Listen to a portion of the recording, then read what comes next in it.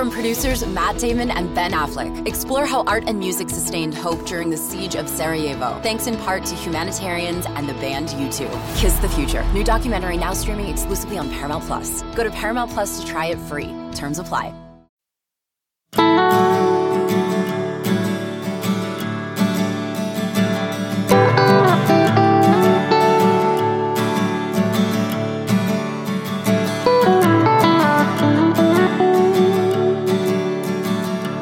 Welcome to the State of Recruiting, the bi-weekly this week, Orange 24/7 recruiting podcast.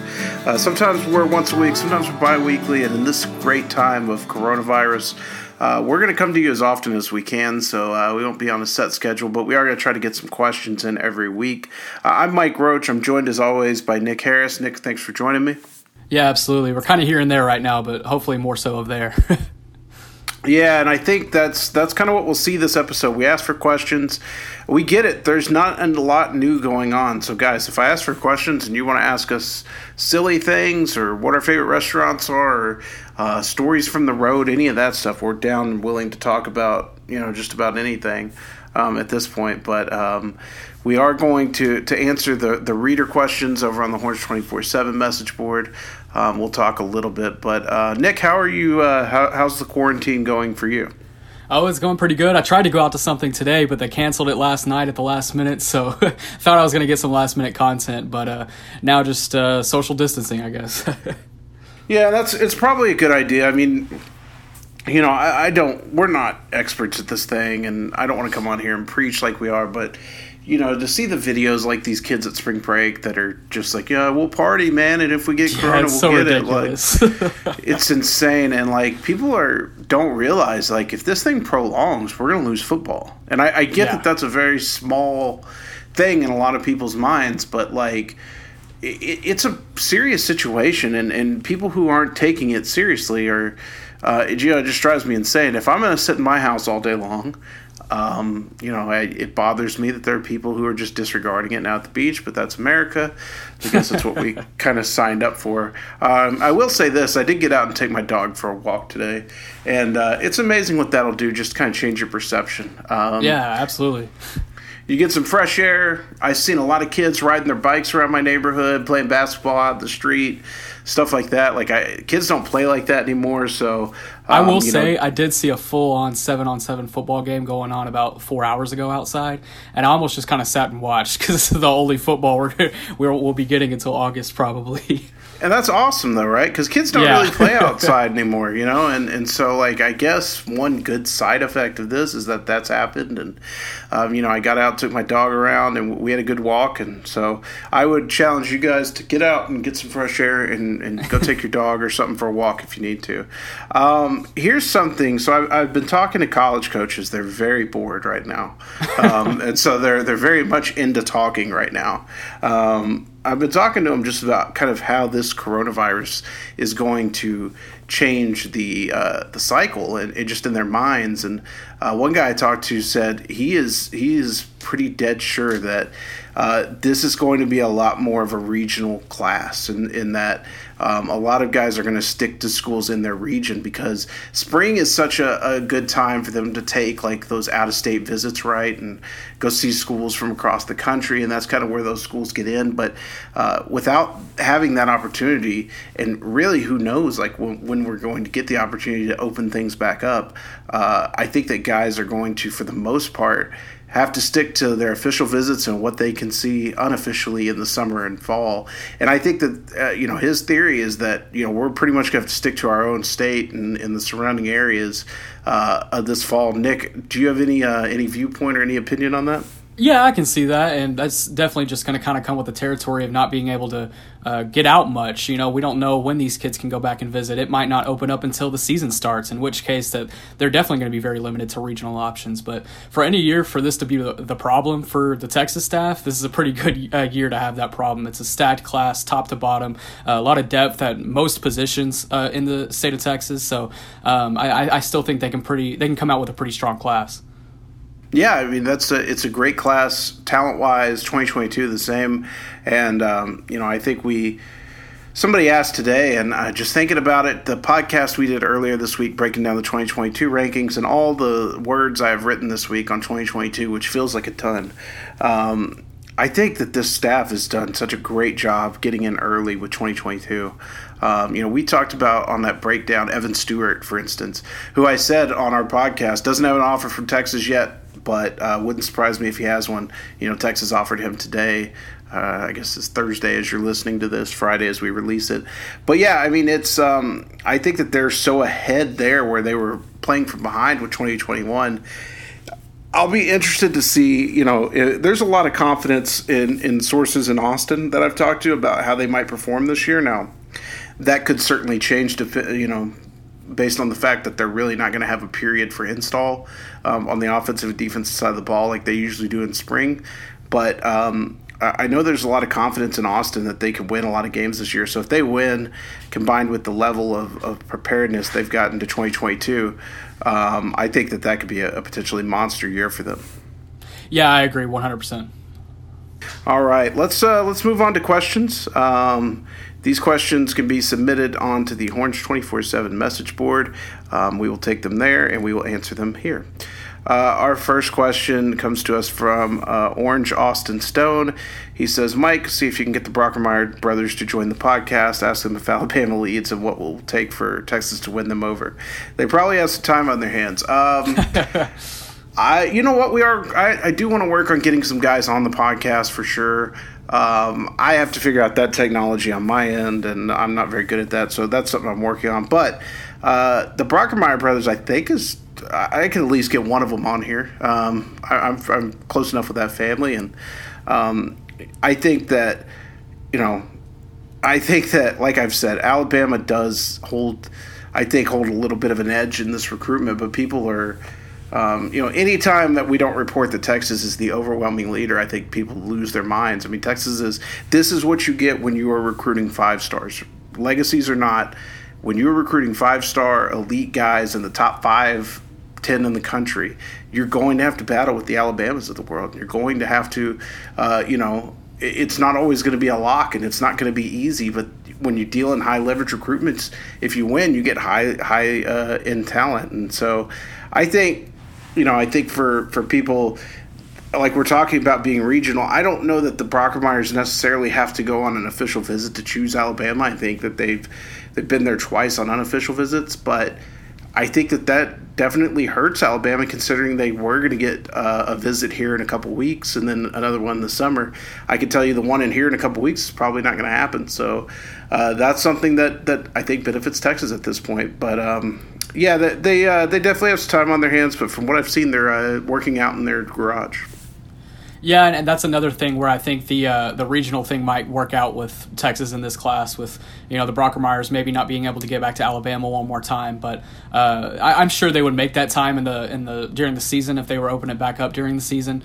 But yeah, like you said, with getting in on 5 stars, it doesn't matter who they are. The Brockermeyer brothers, grew up big time UT fans, but you're going to get the Alabamas and you're going to get the Clemsons and the LSUs getting involved too. And when they put out the 22 rankings on Wednesday, that was kind of something I noticed with that'll probably start happening with Devin Campbell and Denver Harris. Those are 2 guys that are in that top 32, which is normally where at the end of their senior class, it's kind of where the 5-star range locks. And those are going to be guys that are going to get a ton of offers from national powers here in the next few weeks. I think Denver Harris added another one today from a national power. I can't remember who right now, but it's going to kind of come with the territory of being a 5-star recruit. I think both those guys already have Bama. And, just kind of discussing the way that it's perceived, like everybody's going, speaking of the 22 rankings, everybody's losing their mind on Quinn Ewers. I can tell you this, I've talked to Quinn Ewers and his family a million times. They're nowhere close to a decision. There's a lot of road on that recruitment. Unless something happens and they flip on a dime and just decide to shut things down, there's nothing close. So don't worry about crystal balls right now. When it gets close to decision time, I'll let you know. All right, our next question comes to us from Horny Bob. It says, in light of the pandemic, where the NCAA actually do the right things for recruits and schools, in your opinion, what should happen to visits, signing day, and if you care to comment, transfers? So I think my answer with that is it depends on how long we're actually shut out for everything.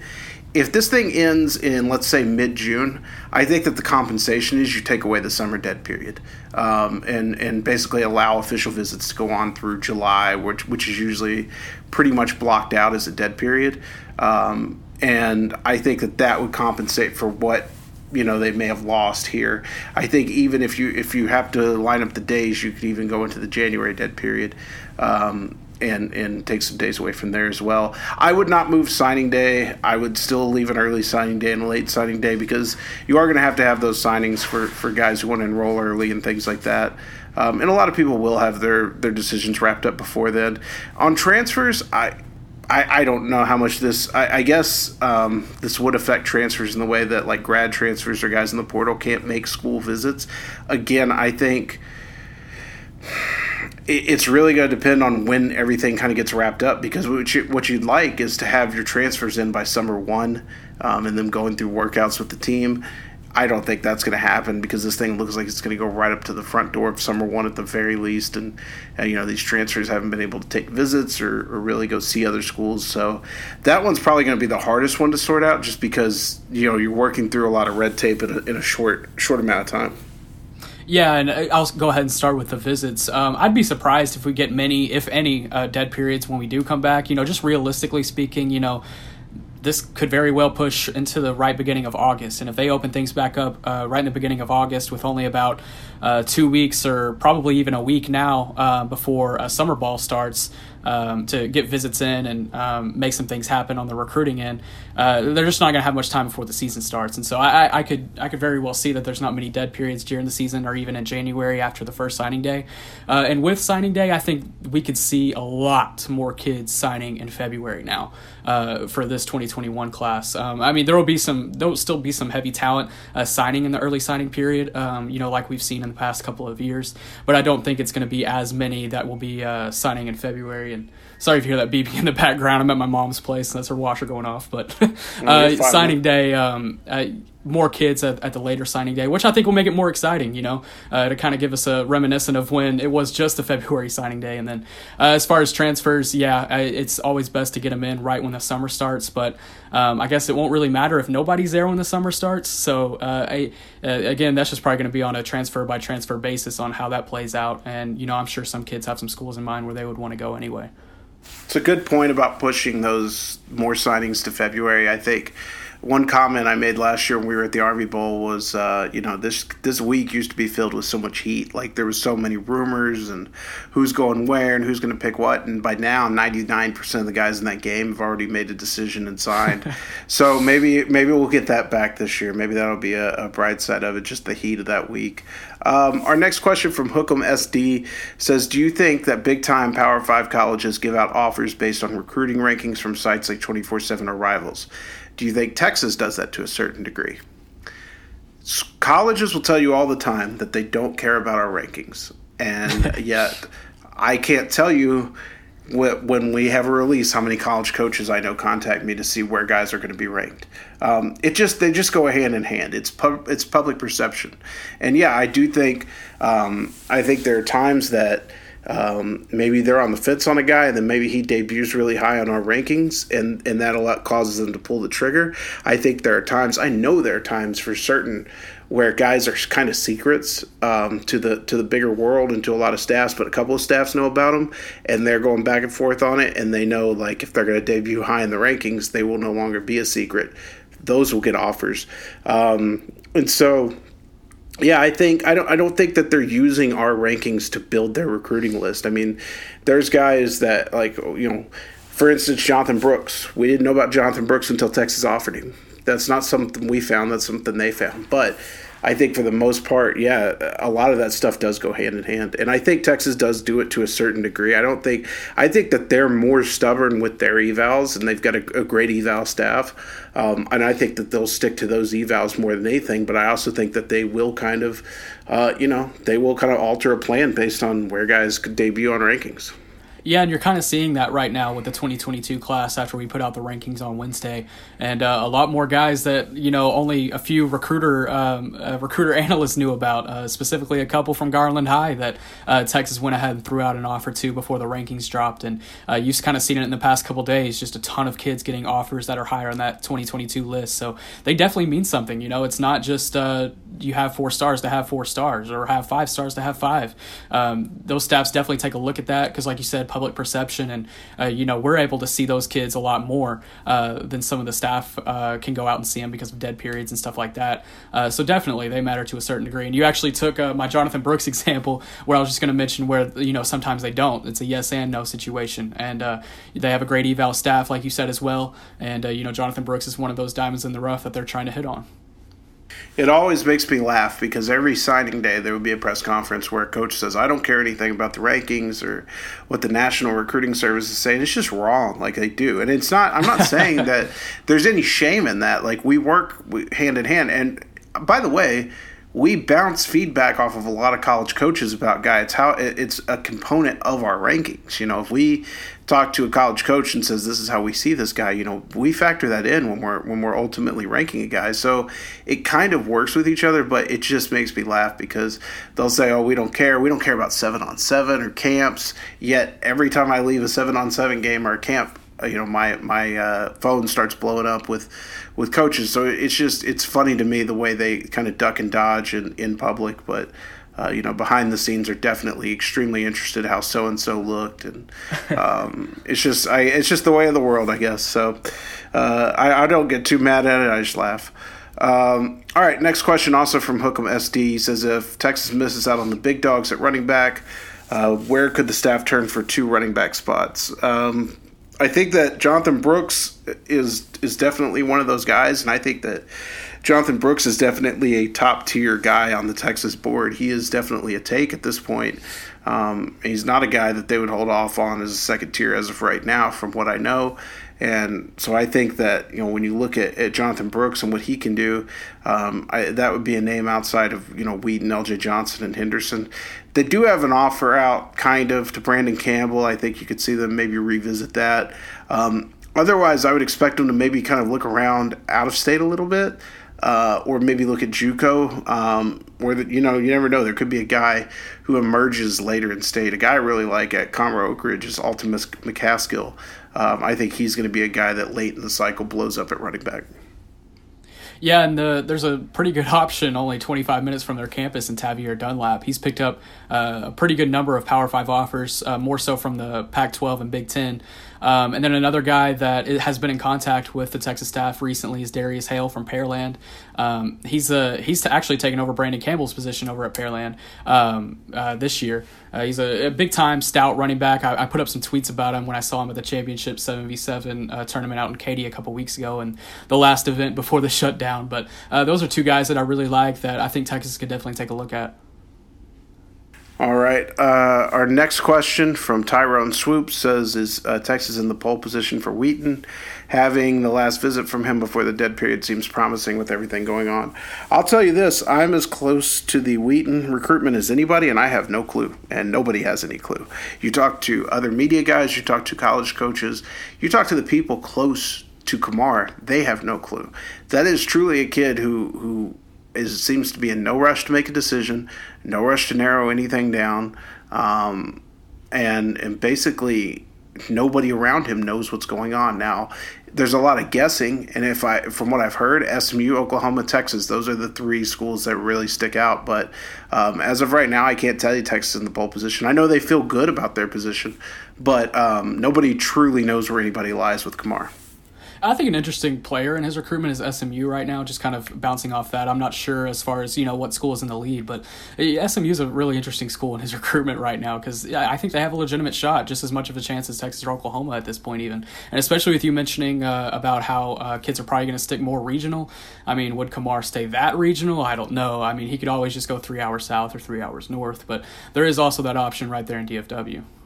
Yeah, and, to be fair, there was a time last year where I was told it was very close. Kamar was very close to committing to Texas. And a big part of that was Rashad Samples, who's now at SMU. I'm told that Kamara is very close with Preston Stone, the SMU quarterback. SMU is very much in that race.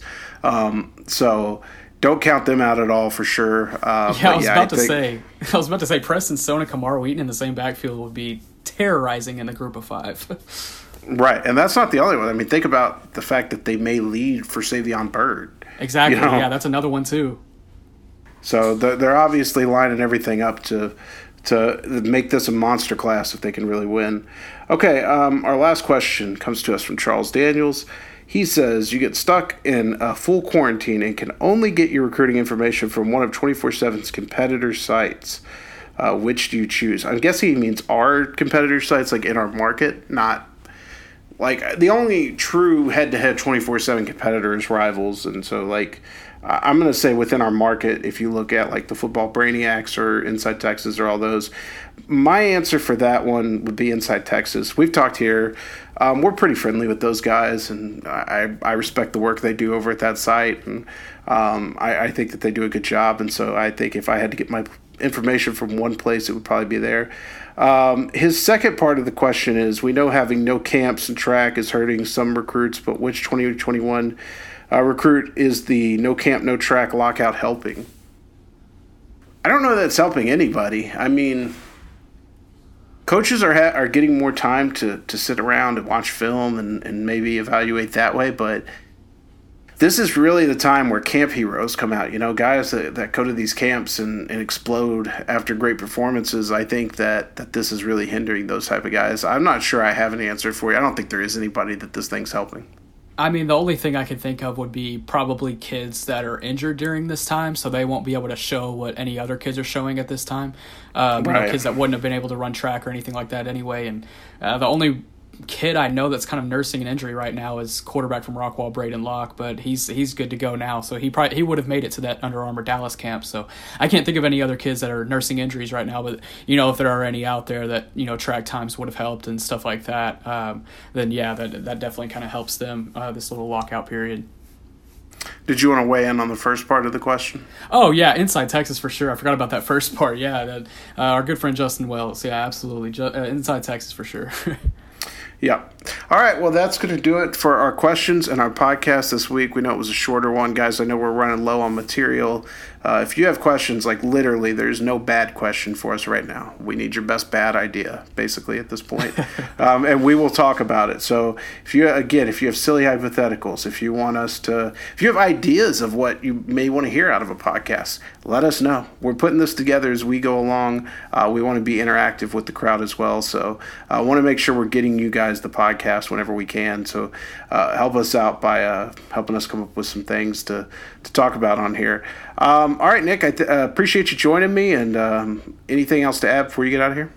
No, I'm just kind of looking forward to this weekend and diving into the 2022 class. I'll have a piece on the defensive back class that's pretty loaded here in this 22 class. I mentioned it on the last podcast, but I'll actually have an in-depth piece. Actually got a film room set up here at my mom's place. Been watching film all day, so I'm excited to get to it. Awesome. Oh, we appreciate everybody for listening. We can be found on pretty much any podcast platform, iTunes, Google, Spotify, Stitcher, any of those. You can go find us there. Please like our page, subscribe, rate us high, all those good things. My dog is about to tear down the curtains on my back door, so that's the sign for us to get out of here. We appreciate everybody for listening, and we will see you next week.